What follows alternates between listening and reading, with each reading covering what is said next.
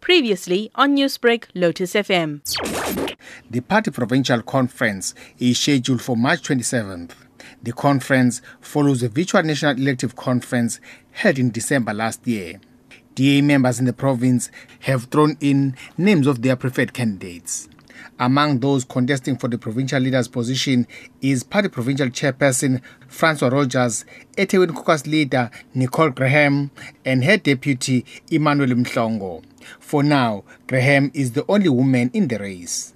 She cut her teeth in politics at the age of 21 when she was elected as a ward councillor in 2003. Graham says top of her agenda is to grow DA support and become the official opposition in the provincial legislature. Well, I think the first aim is that we have to reclaim our opposition space from the ISP. I want us to be the official opposition in this province, working towards moving into government eventually.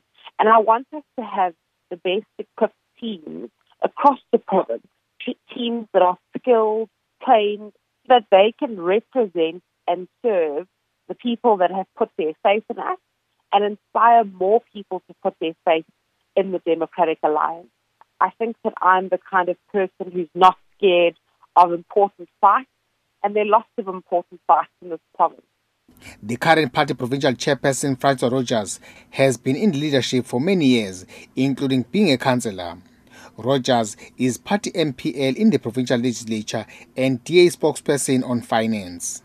Rogers says his immediate task, if he is elected, is for the DA to do well in the upcoming municipal elections. Well, if you're referring to the general mood in the province, I think the mood is good. I think there's an upbeat, there's a bit of an excitement. There always is when one goes into a congress. There's always the possibility of some change. I think we've got to look at KZN as a whole. I don't think we can be exclusive when it comes to our campaign.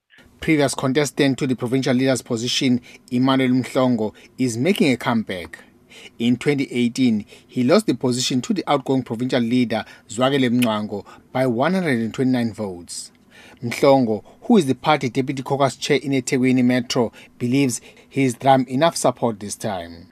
We need to make sure that we are accountable to the voters of the DA, because it is important that as a political party, we work tirelessly for the benefit of our taxpayers and for the benefit of all the people of KZN.